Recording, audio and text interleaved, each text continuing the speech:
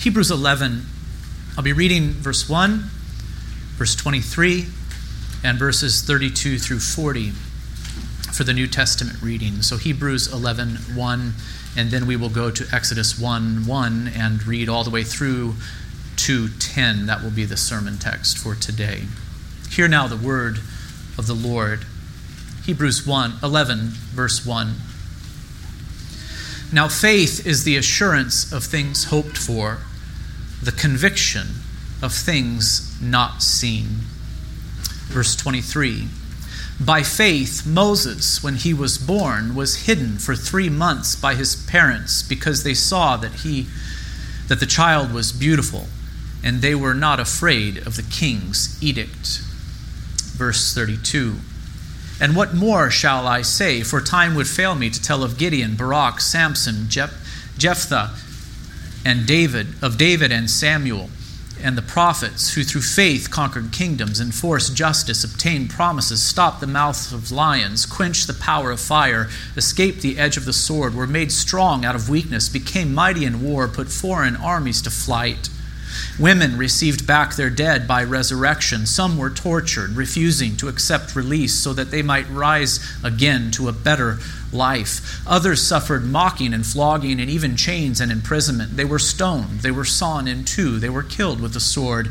They went about in skins of sheep and goats, destitute, afflicted, mistreated, of whom the world was not worthy, wandering about in deserts and mountains and in dens and caves of the earth. And all these, though commended through their faith, did not receive what was promised, since God had provided something better for us, that apart from us they should not be made perfect. Let us go now to Exodus 1. Again, we will read Exodus 1, verse 1, all the way through to chapter 2, verse 10.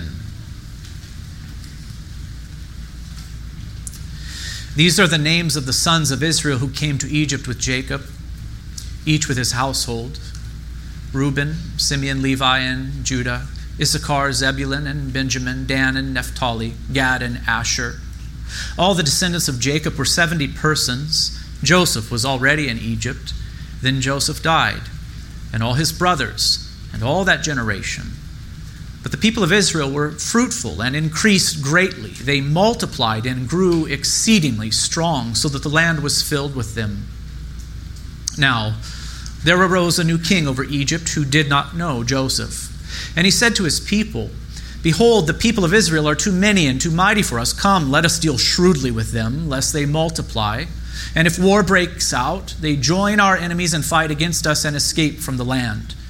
Therefore, they set taskmasters over them to afflict them with heavy burdens. They built for Pharaoh store cities, Pithom and Ramses.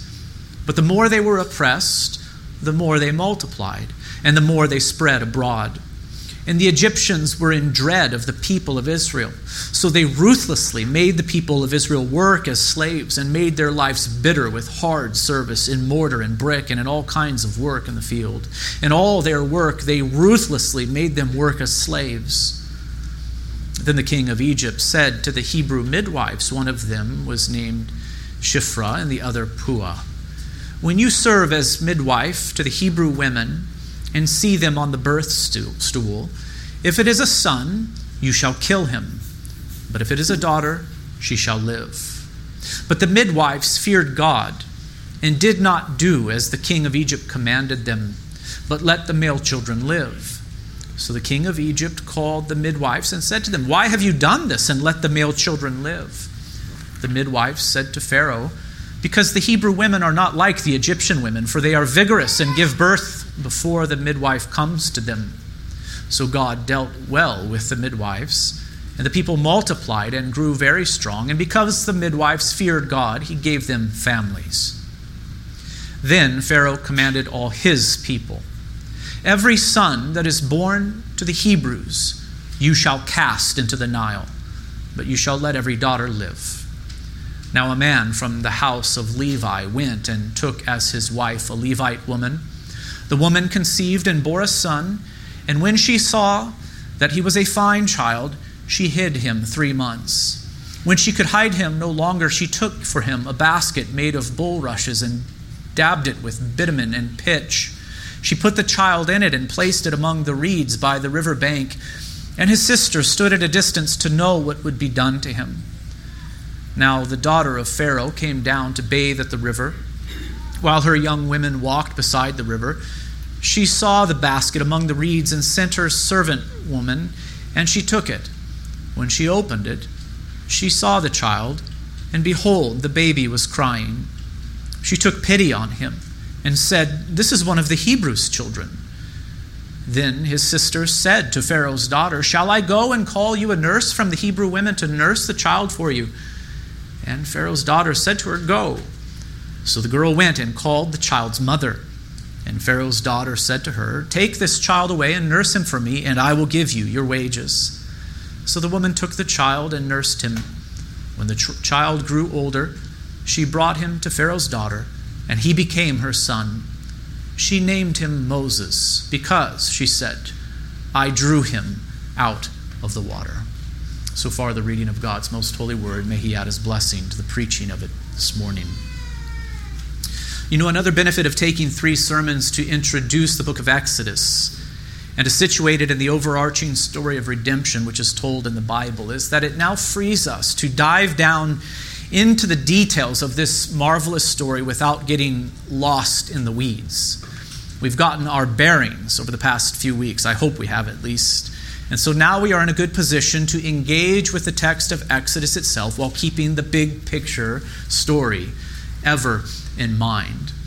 Before we come to our text for today, I wish to remind you that it was Moses who wrote the book of Exodus. He wrote it along with Genesis, Leviticus, Numbers, and Deuteronomy in that time between the Exodus event and the conquest of Canaan, while Israel wandered in the wilderness those 40 years. And who did he write this book for? It's an important question to ask, isn't it? Who did Moses write this book for, along with the other 4 books that together make up what we call the Pentateuch? Well, yes, he wrote it for us, but first of all, he wrote it for the people of Israel, freshly redeemed from Egyptian bondage. They were his first audience. These books were for them before they were for us. We are to remember that the Israelites spent many, many years in Egyptian bondage. Certainly, some of the stories that are contained within Genesis were well known and preserved among the faithful Hebrews, but I think it is safe to say that some had forgotten what God had done with their forefathers, Abraham, Isaac, and Jacob. I'm sure that the promises God had made to them were forgotten or corrupted in the minds of many of the Hebrews as they dwelt in that idolatrous land generation after generation. So when Moses wrote Genesis and Exodus, he was, among other things, reminding the Hebrews of their heritage. He was, in essence, introducing many of them to their God, to their Creator, Redeemer, and Covenant Lord. As we consider the book of Genesis and Exodus, we must see that they function in the same way for us. For our God is the God of the Hebrews. He is also our Creator. He is our Redeemer. He is our covenant Lord. For we have been engrafted into the Israel of God by faith. Abraham is our father by faith. His God is our God. And it is here in Genesis and Exodus that God, our Creator and Redeemer, is introduced to us. And so do you wish to know who God is? Then you must start not with the Gospel of Matthew, not with the New Testament scriptures, but with Genesis and with Exodus. These books are so very foundational. Yes, the New Testament revelation is even more clear concerning who God is, but it is more clear not because it presents something different to us about God than what is said in the first books of the Bible. No, the New Testament scripture simply builds upon the revelation and the foundation previously given. And so the point is this: Genesis and Exodus are foundational books. They reveal, among other things, God, our Creator and Redeemer. In these books, Moses says to Israel and to us, "Behold your God." And so we had better pay very careful attention to what is said here in these books. The first thing that I would like for you to consider about our text for today is that the book of Exodus is clearly a continuation of the story that is told in Genesis. At the end of Genesis and the beginning of Exodus fit almost seamlessly together. In verses 1 through 4 of Exodus 1, we find a listing of Jacob's 11 sons. And in verse 5, we are reminded that Joseph was already in Egypt. So then, there were 12 sons of Jacob who went down into Egypt, but not all at the same time. And in verse 5, we are also informed that the total number of people who went down into Egypt was 70. And so this was such a small number, wasn't it? Especially when compared to the great multitude of Egyptians that dwelt in the land in those days. Jacob and his clan were a small drop in the bucket. They would have hardly been noticed as they went down into Egypt. Remember, they went there to be sheltered, to be preserved in the days of the great famine. And they would have hardly been noticed. Only 70, just a drop in the bucket. And yet God had very big plans for them. In verses 6 and 7, we are reminded of God's plans for this little family. There we read, "Then Joseph died, and all his brothers and all that generation, but the people of Israel were fruitful and increased greatly. They multiplied and grew exceedingly strong, so that the land was filled with them." Here we are to remember the promises that God made to Abraham and also to Isaac and to Jacob, saying, first to Abraham, "Go from your country and your kindred and your father's house to the land that I will show you, and I will make of you a great nation, and I will bless you and make your name great, so that you will be a blessing. I will bless those who bless you, and him who dishonors you I will curse, and in you all the families of the earth shall be blessed." That is Genesis 12, 1 through 3, such a foundational text, and we must remember it as we come now into the story of the Exodus. God had set Abraham apart from the nations. He had promised to do marvelous things in and through him and in and through his descendants. He, one man, would become a great nation. And later in his life, after years of barrenness, God clarified to Abraham that his very own son would be his heir. And he brought him outside, the Lord did, and said, "Look toward heaven and number the stars if you are able to number them." And then he said to him, "So shall your offspring be." So here Abraham was struggling in his later years, wondering, are the promises of God going to be fulfilled? I don't even have one son. And yet God has promised to make me into a great nation. So God brings him outside and says, "Look at the stars. Your offspring are going to be like that." So numerous. This same promise regarding many offspring emerging from Abraham was repeated many times in the Genesis narrative. And here in Exodus, we begin to see the fulfillment of it. The little clan of Abraham grew into a great multitude while in Egypt. I've urged you not to forget Genesis as we move through Exodus. And it would be difficult to overstate the importance of this. Genesis and Exodus are to be read as one, for the Exodus story does fulfill the promises made to Abraham, Isaac, and Jacob in the Genesis story. So do not forget Genesis, brothers and sisters. This will probably not be the last time I say that. I'm going to say it again and again in our study of Exodus, and when we come to study the book of Leviticus someday, Lord willing, I will say it again and again. Do not forget Genesis. Do not forget the promises that were made to Abraham beginning in Genesis 12. And do not forget the story that is told in Genesis chapters 1 through 11 either. That story regarding creation, God's covenant with man in the garden temple, the promise of glorified eternal life and the blessed presence of God and of eternal Sabbath rest conditioned upon perfect obedience, and of the forfeiture of that blessed hope through Adam's sin, is most foundational. We must remember that story, for everything that flows from it really is in response to the problem that was introduced when Adam fell into sin.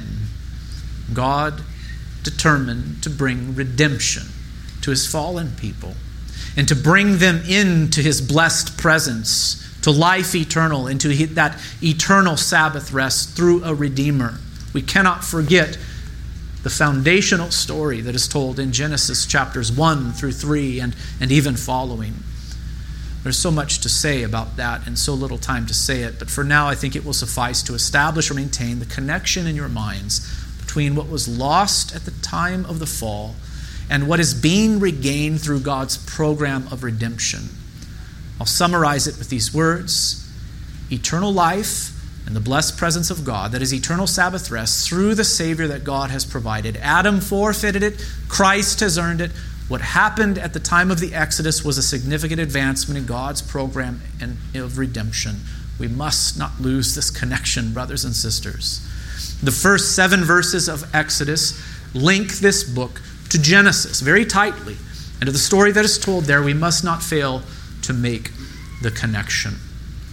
Secondly, consider that the story of Exodus, consider that in this story, the story of Exodus, the seed of the serpent continues to bite at the heel of the seed of the woman. That is how the story begins. The seed of the serpent continues to bite at the heel of the seed of the woman. Now, there are other ways to say this. I could have simply said that in the Exodus story, there is hostility between the powers of this world and the people of God. You can see it clearly here in verse 8 through to the end of chapter 1. Here we learn about the harsh and oppressive treatment of the Hebrews by Pharaoh.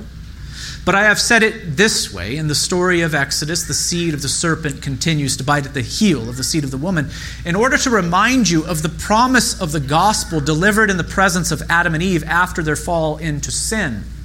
To the serpent, God said, "I will put enmity between you and the woman, and between your offspring and her offspring. He shall bruise your head, and you shall bruise his heel." What did these words mean? What did these words mean? 1, a Savior would one day arise from the woman who would crush the head of the serpent. In other words, this Savior would defeat Satan. This Savior would overturn his kingdom and his works. In this curse that was delivered to the serpent by God, there was this promise. One day a Savior would come. He would descend from Eve, and he would crush the head of the serpent. He would defeat Satan and overturn his kingdom and his works. 2, until then, there would be enmity between the seed of the serpent and the seed of the woman. As the Genesis narrative unfolds, it becomes very, very clear that this is not about the hostility that exists between humans and snakes. I don't like snakes. I don't know very many people who do. Maybe there's something to that, you know. But this is not about that, the hostility that exists between human beings and snakes, but rather this is about the hostility that exists between those who are of God and those who are of the evil one. The offspring of the woman and the offspring of the serpent are all humans.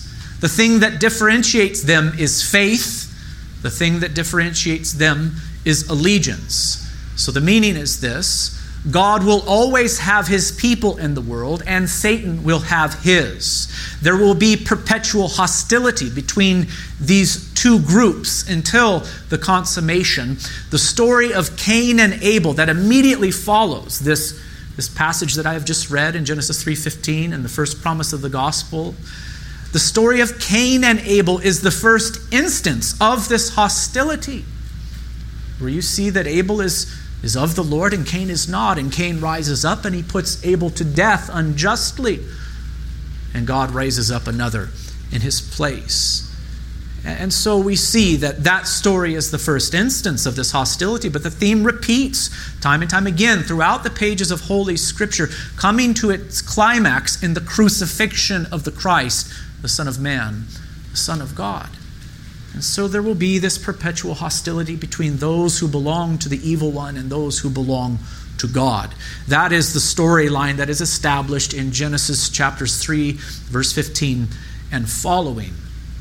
3, though there will be hostility, it was promised that the seed of the serpent would strike at the heel of the seed of the woman, but the seed of the woman would strike at the serpent's head. In other words, in due time, God and his people will have the ultimate victory. There would be suffering. There would be oppression amongst the people of God. Satan would win victories, but God would win the victory ultimately through his Messiah. Satan would do damage. Perhaps it would be better to say it that way, but in the end, God would have the ultimate victory. Here, in the story that is told in the book of Exodus, we see a massive example of this. Let us consider now the ruthless oppression that is described here. The ruthless oppression of the Hebrew people, God's chosen people, the children of Abraham, by the most powerful nation on earth at the time. Let us consider the ruthless oppression. First, we learn that there arose a new king over Egypt who did not know Joseph. Joseph, you remember, had favor with the Pharaoh in his day. He was elevated by God to a position of great power within Egypt. Only the Pharaoh himself was more powerful than him. You remember Joseph. That's a tremendous story, isn't it? The sovereignty of God over suffering. We learned so much as we considered Joseph. He was elevated to great power within Egypt, but this new king did not know him. Undoubtedly, the brothers of Joseph who came down into Egypt along with their descendants enjoyed a privileged place within Egypt for some time after Joseph's death, given his fame. Perhaps this is one of the reasons the Hebrews flourished in Egypt as they did, but eventually the situation changed. A new Pharaoh came to power, and it is likely that the political climate had changed within Egypt so that foreigners were viewed with suspicion. If you study Egyptian history, you do know that there was a period of time like this, where foreigners were viewed with great suspicion. And when the text says that this Pharaoh did not know Joseph, it means that he did not have any regard for Joseph. He may have known of him in the history books, you see, but he had no regard for Joseph in the way that the previous Pharaoh did. This Pharaoh, we see, was a very skilled politician. He advanced his plans to oppress the Hebrews by playing off of the fear of the people. I'll say here by way of a side note, beware of propaganda, brothers and sisters. Beware of propaganda from the left or the right in our current political climate. Verse 9, he said to his people, "Behold, the people of Israel are too many and too mighty for us. Come, let us deal shrewdly with them, lest they multiply, and if war breaks out, they join our enemies and fight against us and escape from the land." So he plays off of the fear of his people. He says, if we allow them to remain as they are, powerful, it's going to lead to our demise. Now, I've been convinced that verse 10 should probably be translated not as escape from the land, but rather arise from the land. In other words, the fear was not that the Hebrews would leave if foreign powers invaded, but that they would arise from the land and fight with the enemies of Egypt to gain their independence. I think that is a very valid translation of the Hebrew here, and it makes more sense given the context. The Pharaoh played off the fears of his people and said, we had better do something about this great population. They've grown too strong. We must oppress them because they might lead an uprising someday and overthrow us. Either way, Pharaoh's proposal was that the Egyptians deal shrewdly with the Hebrews so as to diminish and even control their population. At first, the Egyptians sought to diminish the Hebrew population through forced labor. Heavy burdens were laid upon the Hebrews as they were tasked with building the store cities of Pithom and Ramses. The suffering of the Hebrews, you will notice, is not detailed for us at all. We are not told of the suffering that took place among the individual Hebrews and their families, but it's not difficult to imagine, is it? I think it's important for us to imagine the suffering, in fact. Families would have been torn apart. Husbands and wives would have been separated for long periods of time, making procreation and child rearing nearly impossible. Starvation would have been common, given the difficulty of tending to crops and herds while being sent away from home into forced labor. Men and women would have literally been worked to death. That is what is being described here. This is not light oppression. This is heavy oppression. Remember, the goal was not to build these military store cities, but to decrease the population of the Hebrews. That was the aim, to actually decrease the population. Notice the emphasis upon the severity of the work. The Hebrews were afflicted with heavy burdens, we are told. They were oppressed. They were treated ruthlessly. The Egyptians made the Hebrews' lives bitter with hard service in mortar and brick and all kinds of work in the field. In all their work, they ruthlessly made them work as slaves. It's a very difficult time for the Hebrew people. And we are to imagine it. We are to imagine what it would have been like to live under such a situation. Please allow me to make 3 very brief observations before continuing on with the narrative. 1, we must not forget that these were God's chosen people who suffered. These were God's chosen people who suffered. They were set apart from the nations so that God might work in and through them. God entered into a covenant with them, and yet this is what they experienced: suffering, ruthless oppression. Life in this fallen world is filled with suffering, brothers and sisters, and God's people are not exempt. That much is clear as we study Genesis and now come into the book of Exodus. God's people suffered, but God's people have hope. We have hope that goes beyond this life, hope for the life to come. 2, given the storyline of Scripture, this campaign to control the population of the Hebrews must not only be viewed as attempted genocide, but as war against God and his plan of redemption. When the Egyptians sought to exterminate the Hebrews, they were assaulting the very people through whom God had determined to bring the Messiah into the world. Don't forget about that. To engage in genocide is always to war against God, his law, and his image, of course. But here the Egyptians did serve Satan in a special way as they warred against God and his promise concerning a Savior that would come from the offspring of Abraham. Remember, I told you, don't forget Genesis. This is not just genocide against some random people. This is not just infanticide that we are to hear about, but rather this is the oppression of God's chosen people. From this people, the Messiah would come. Seed of Eve, yes, but with the calling of Abraham, we learned that specifically this Messiah is going to come from Abraham's offspring. And here they are, a great multitude in Egyptian bondage now. And Pharaoh is warring against him. So we have this kind of ultimate example of the seed of the serpent striking against the heel of the seed of the woman. This is a war between Satan and his people, and God and his. We must see it as such. 3, God's plans and purposes cannot be thwarted. Men may try, but God's purposes will always prevail.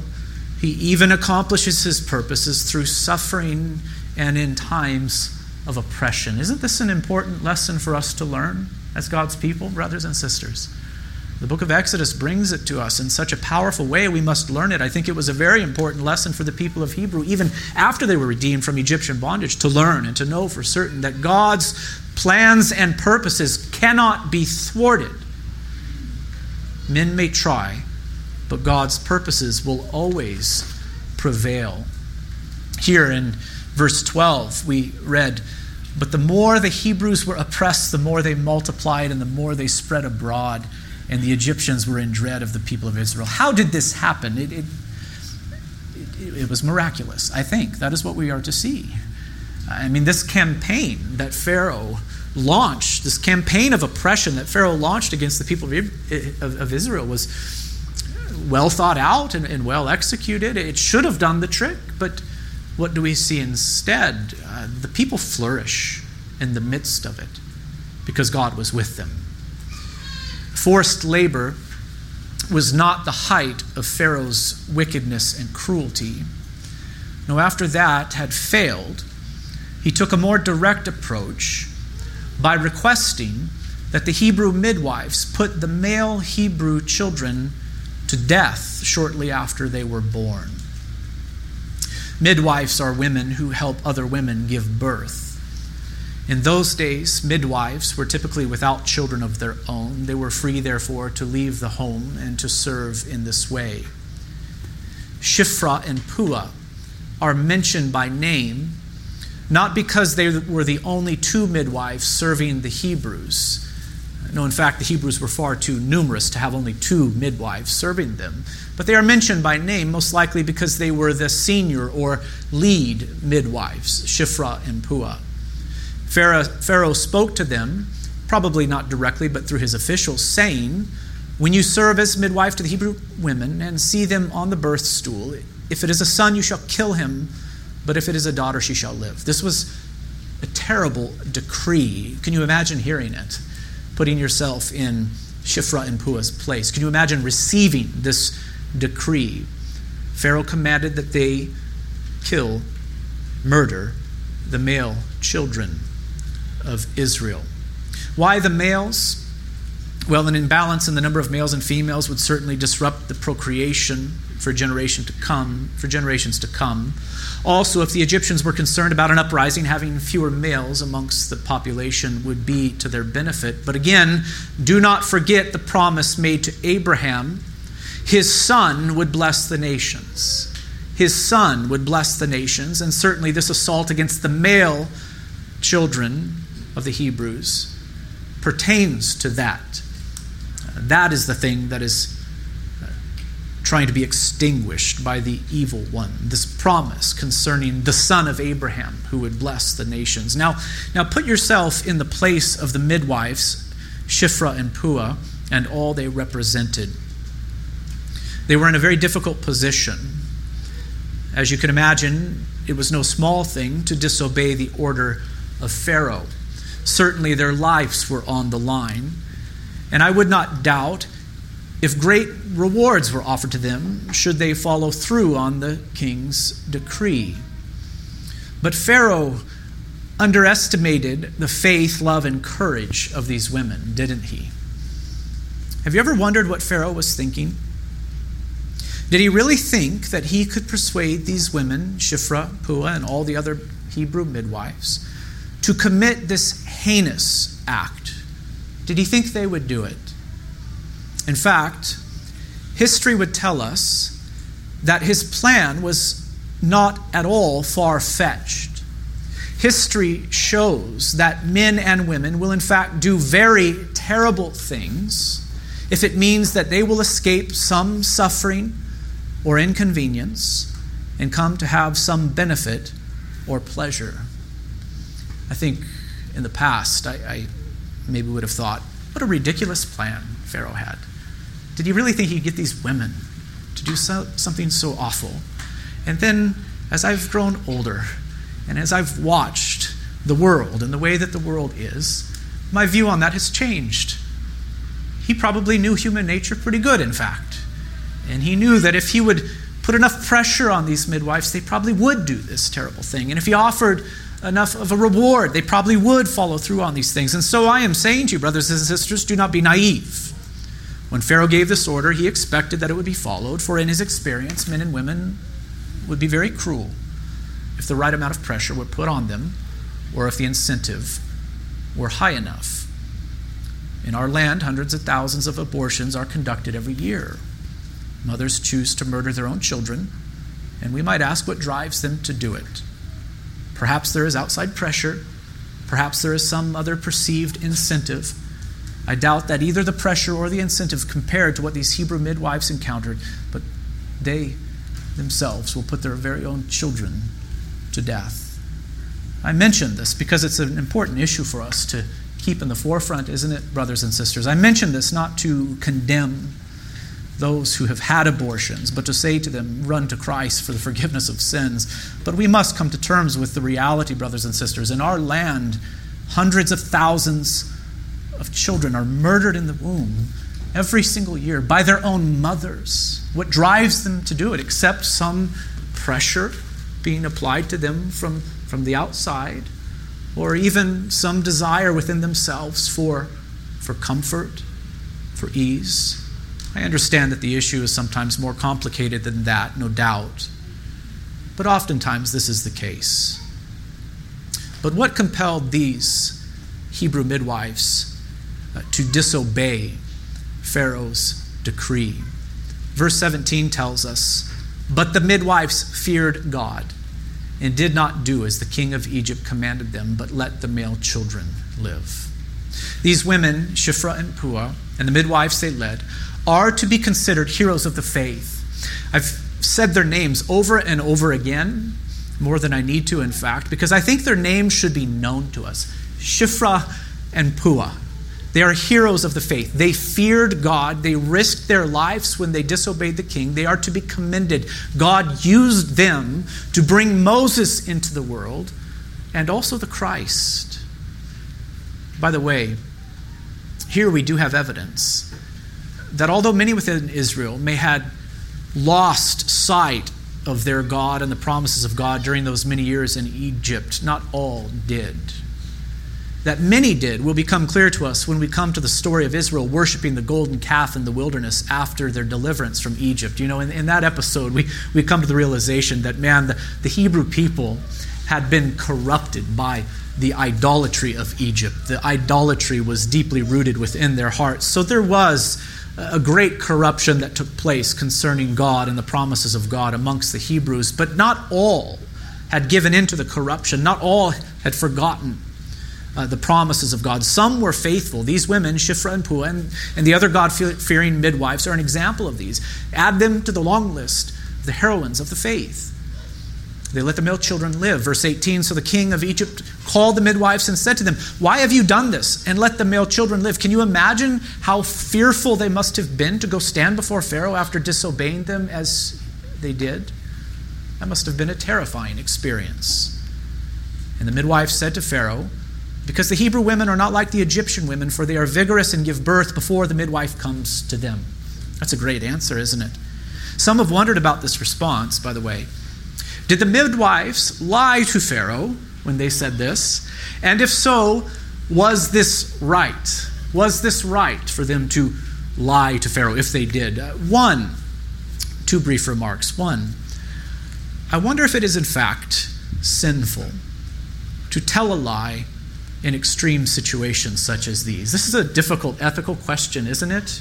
Is it right to tell a lie in extreme situations such as these? I think it is right for us, in fact, to recognize a kind of hierarchy in God's law and to see that some laws have priority over others.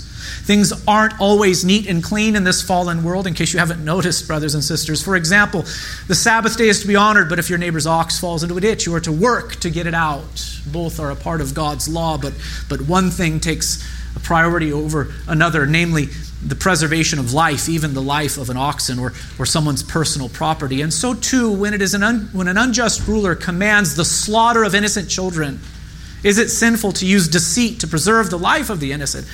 I have a hard time saying it is. I wonder if this is not the right thing to do, to use some level of deceit in order to preserve life in an extreme situation like this. I do say extreme and emphasize it in order to also say to you, be careful with this principle, brothers and sisters. It can be easily misused and abused. But if you ever find yourself in such a terrible situation as the one these midwives were in, I don't believe it is wrong to act as they did for the preservation of human life. I think of the way that some hid the Jews when Hitler and his armies were seeking their extermination. Did they sin against God when they deceived the soldiers and lied to them about the Jews who were hiding in their basement? I don't think so. Two, after saying that risky thing, I'll say this: I'm not sure the midwives lied. I can easily imagine the midwives spreading the word amongst the Hebrew women, saying, "Don't call for us." They get the decree from Pharaoh, put the children to death after they emerge from the womb. And then the midwives spread the word, "Don't call for us, at least not right away. Deal with it yourselves. Be attentive. Be very attentive. When you give birth to your children, just trust us, you must do it." The word translated as vigorous in verse 19 means lively and active. And so it was probably true. The Hebrew women maybe because they were warned, were more lively and active in the birthing process than the Egyptian women, who probably depended much more on their midwives to do the work, so that the Hebrew midwives did not find an opportunity to secretly put the male children to death as the Pharaoh had wished.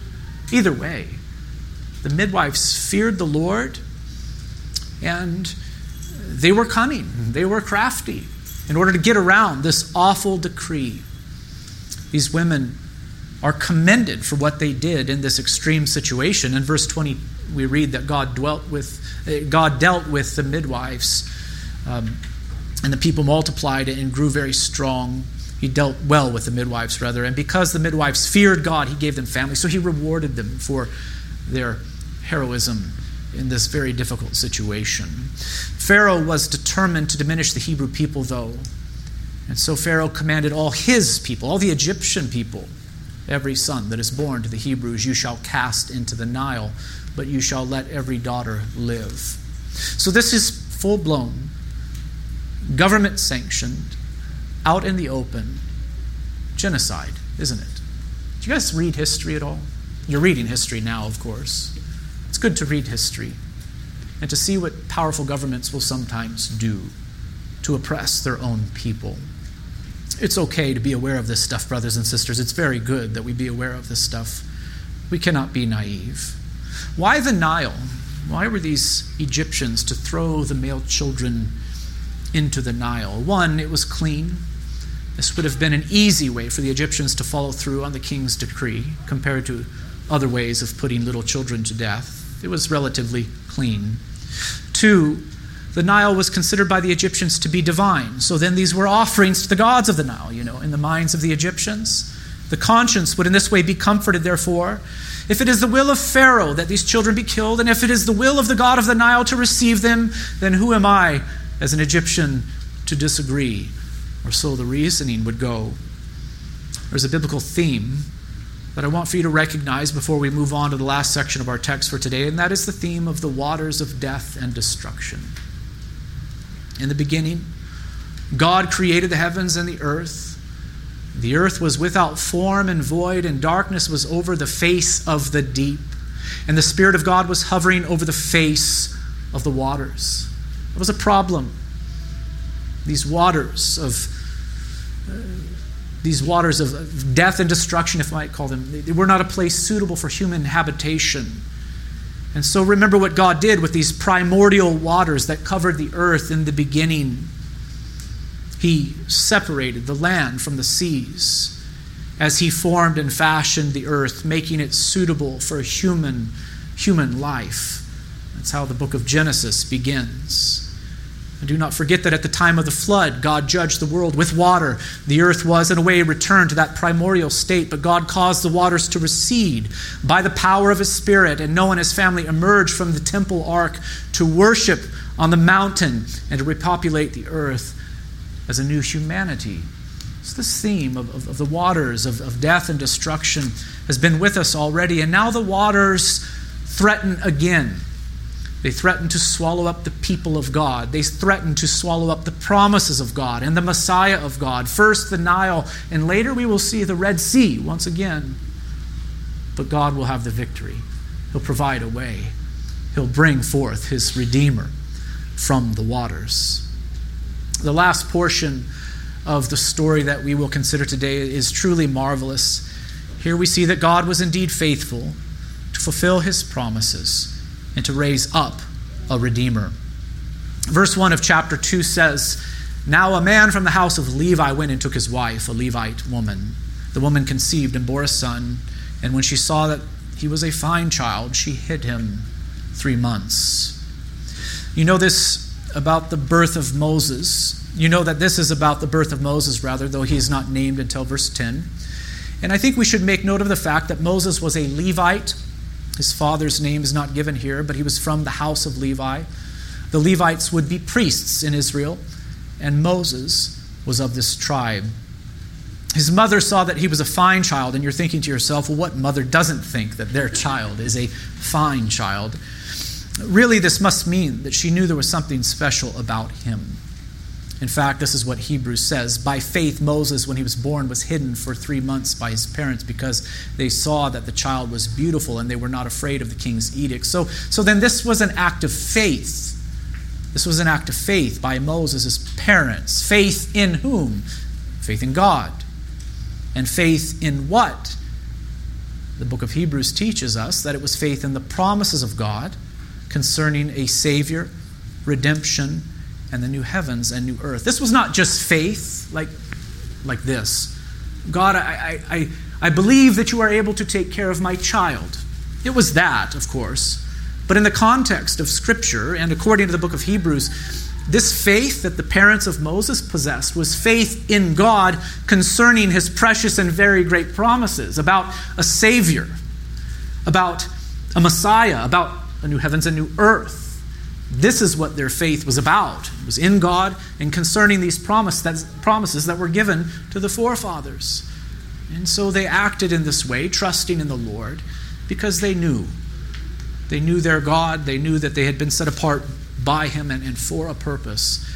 And so Moses' mother and father acted very courageously as they trusted in the Lord. Moses' mother hid him for 3 months. The details of her anguish are not recorded for us, but it's not hard to imagine. She must have been terribly afraid. She must have been internally conflicted day after day. Can you imagine her there with Moses in the womb? She's probably trying to hide herself, so that the Egyptians don't notice that she's pregnant. That would be difficult, I think. But she gives birth, and she's having to keep the child quiet and concealed. She must have woke up every day with this turmoil in her heart. What shall I do with my precious baby boy? And she must have gone to sleep every night with that very question on her mind.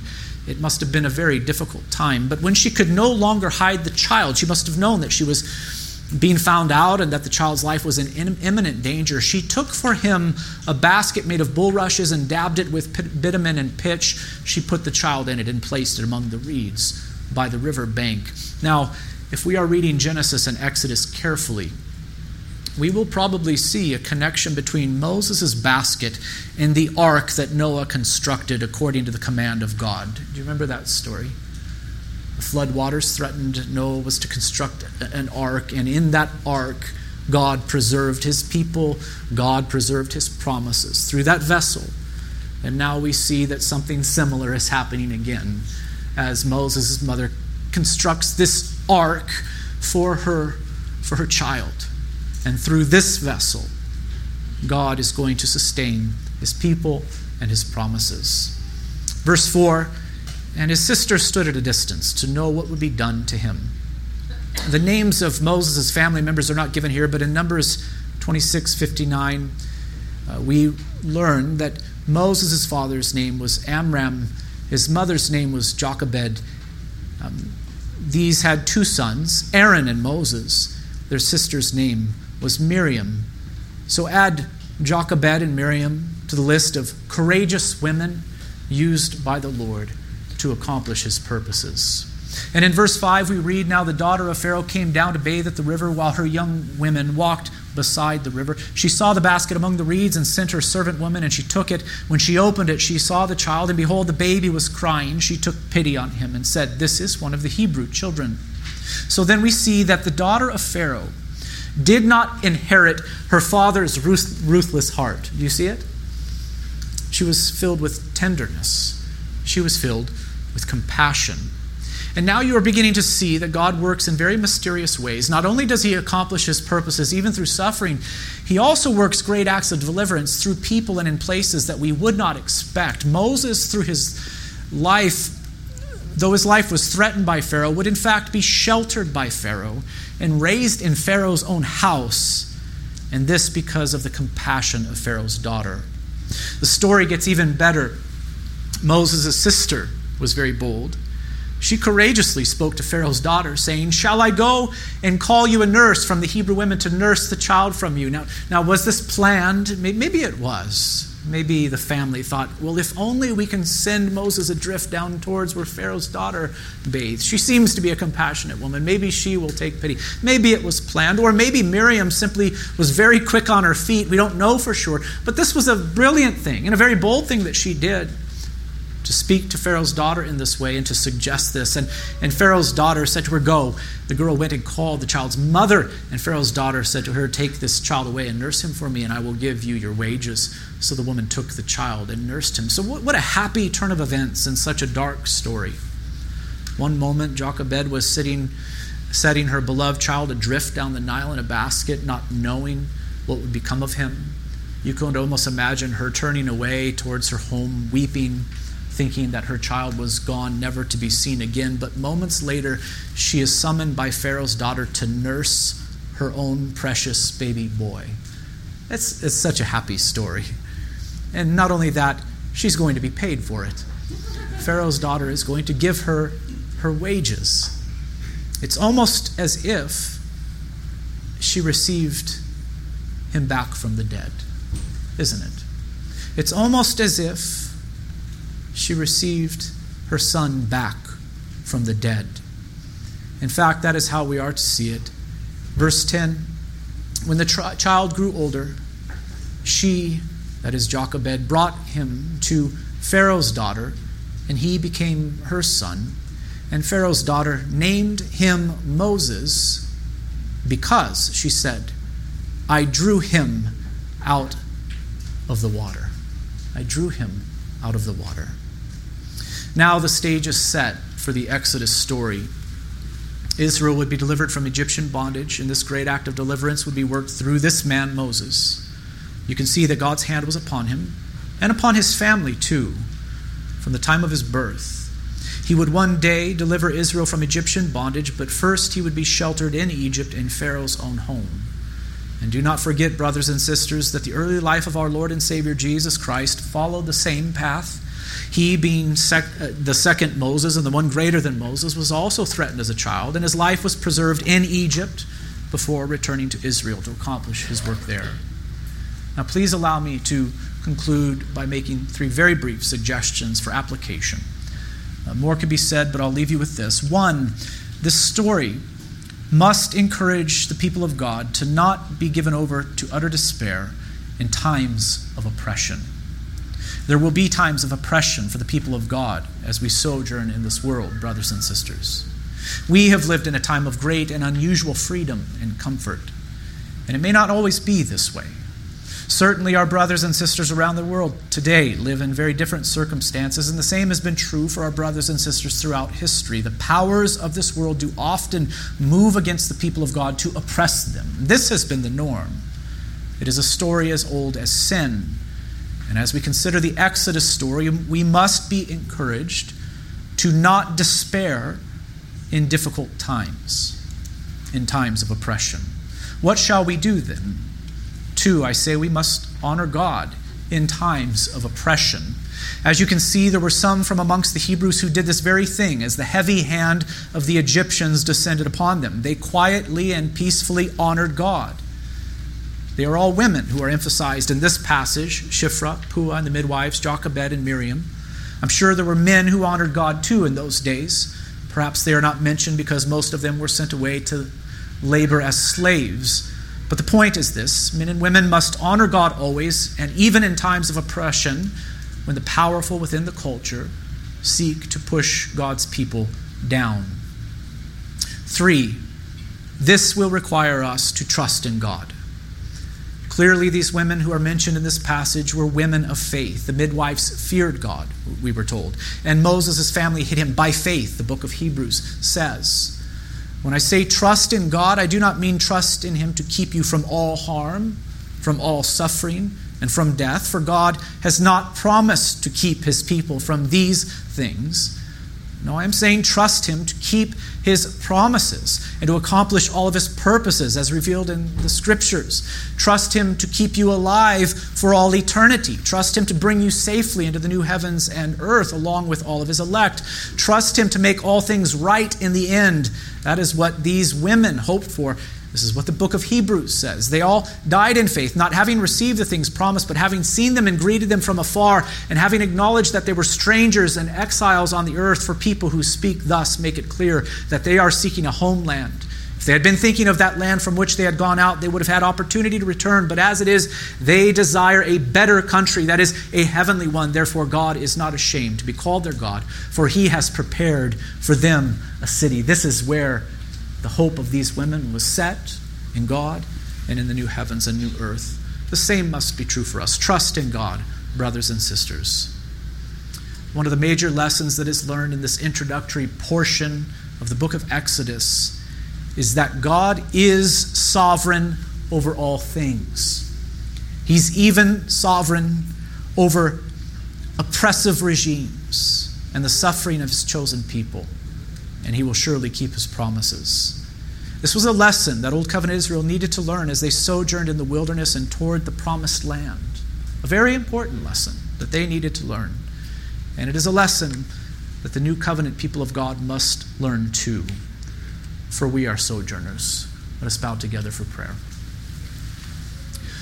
Father in heaven, we thank you for these great stories contained for us in the Holy Scriptures. For in them your power is revealed. Your covenant faithfulness is revealed. And our proper response to these things is revealed. So, Lord, we pray that you will help us as we sojourn in this world, as we experience trials and tribulations of many kinds, and even oppression, O Lord. May we not be given over to despair, but may we have bold and confident faith. May we be found living for your honor, glory, and praise, O Lord. Sustain us, we pray. Help us to be your faithful children. In Christ's name, amen.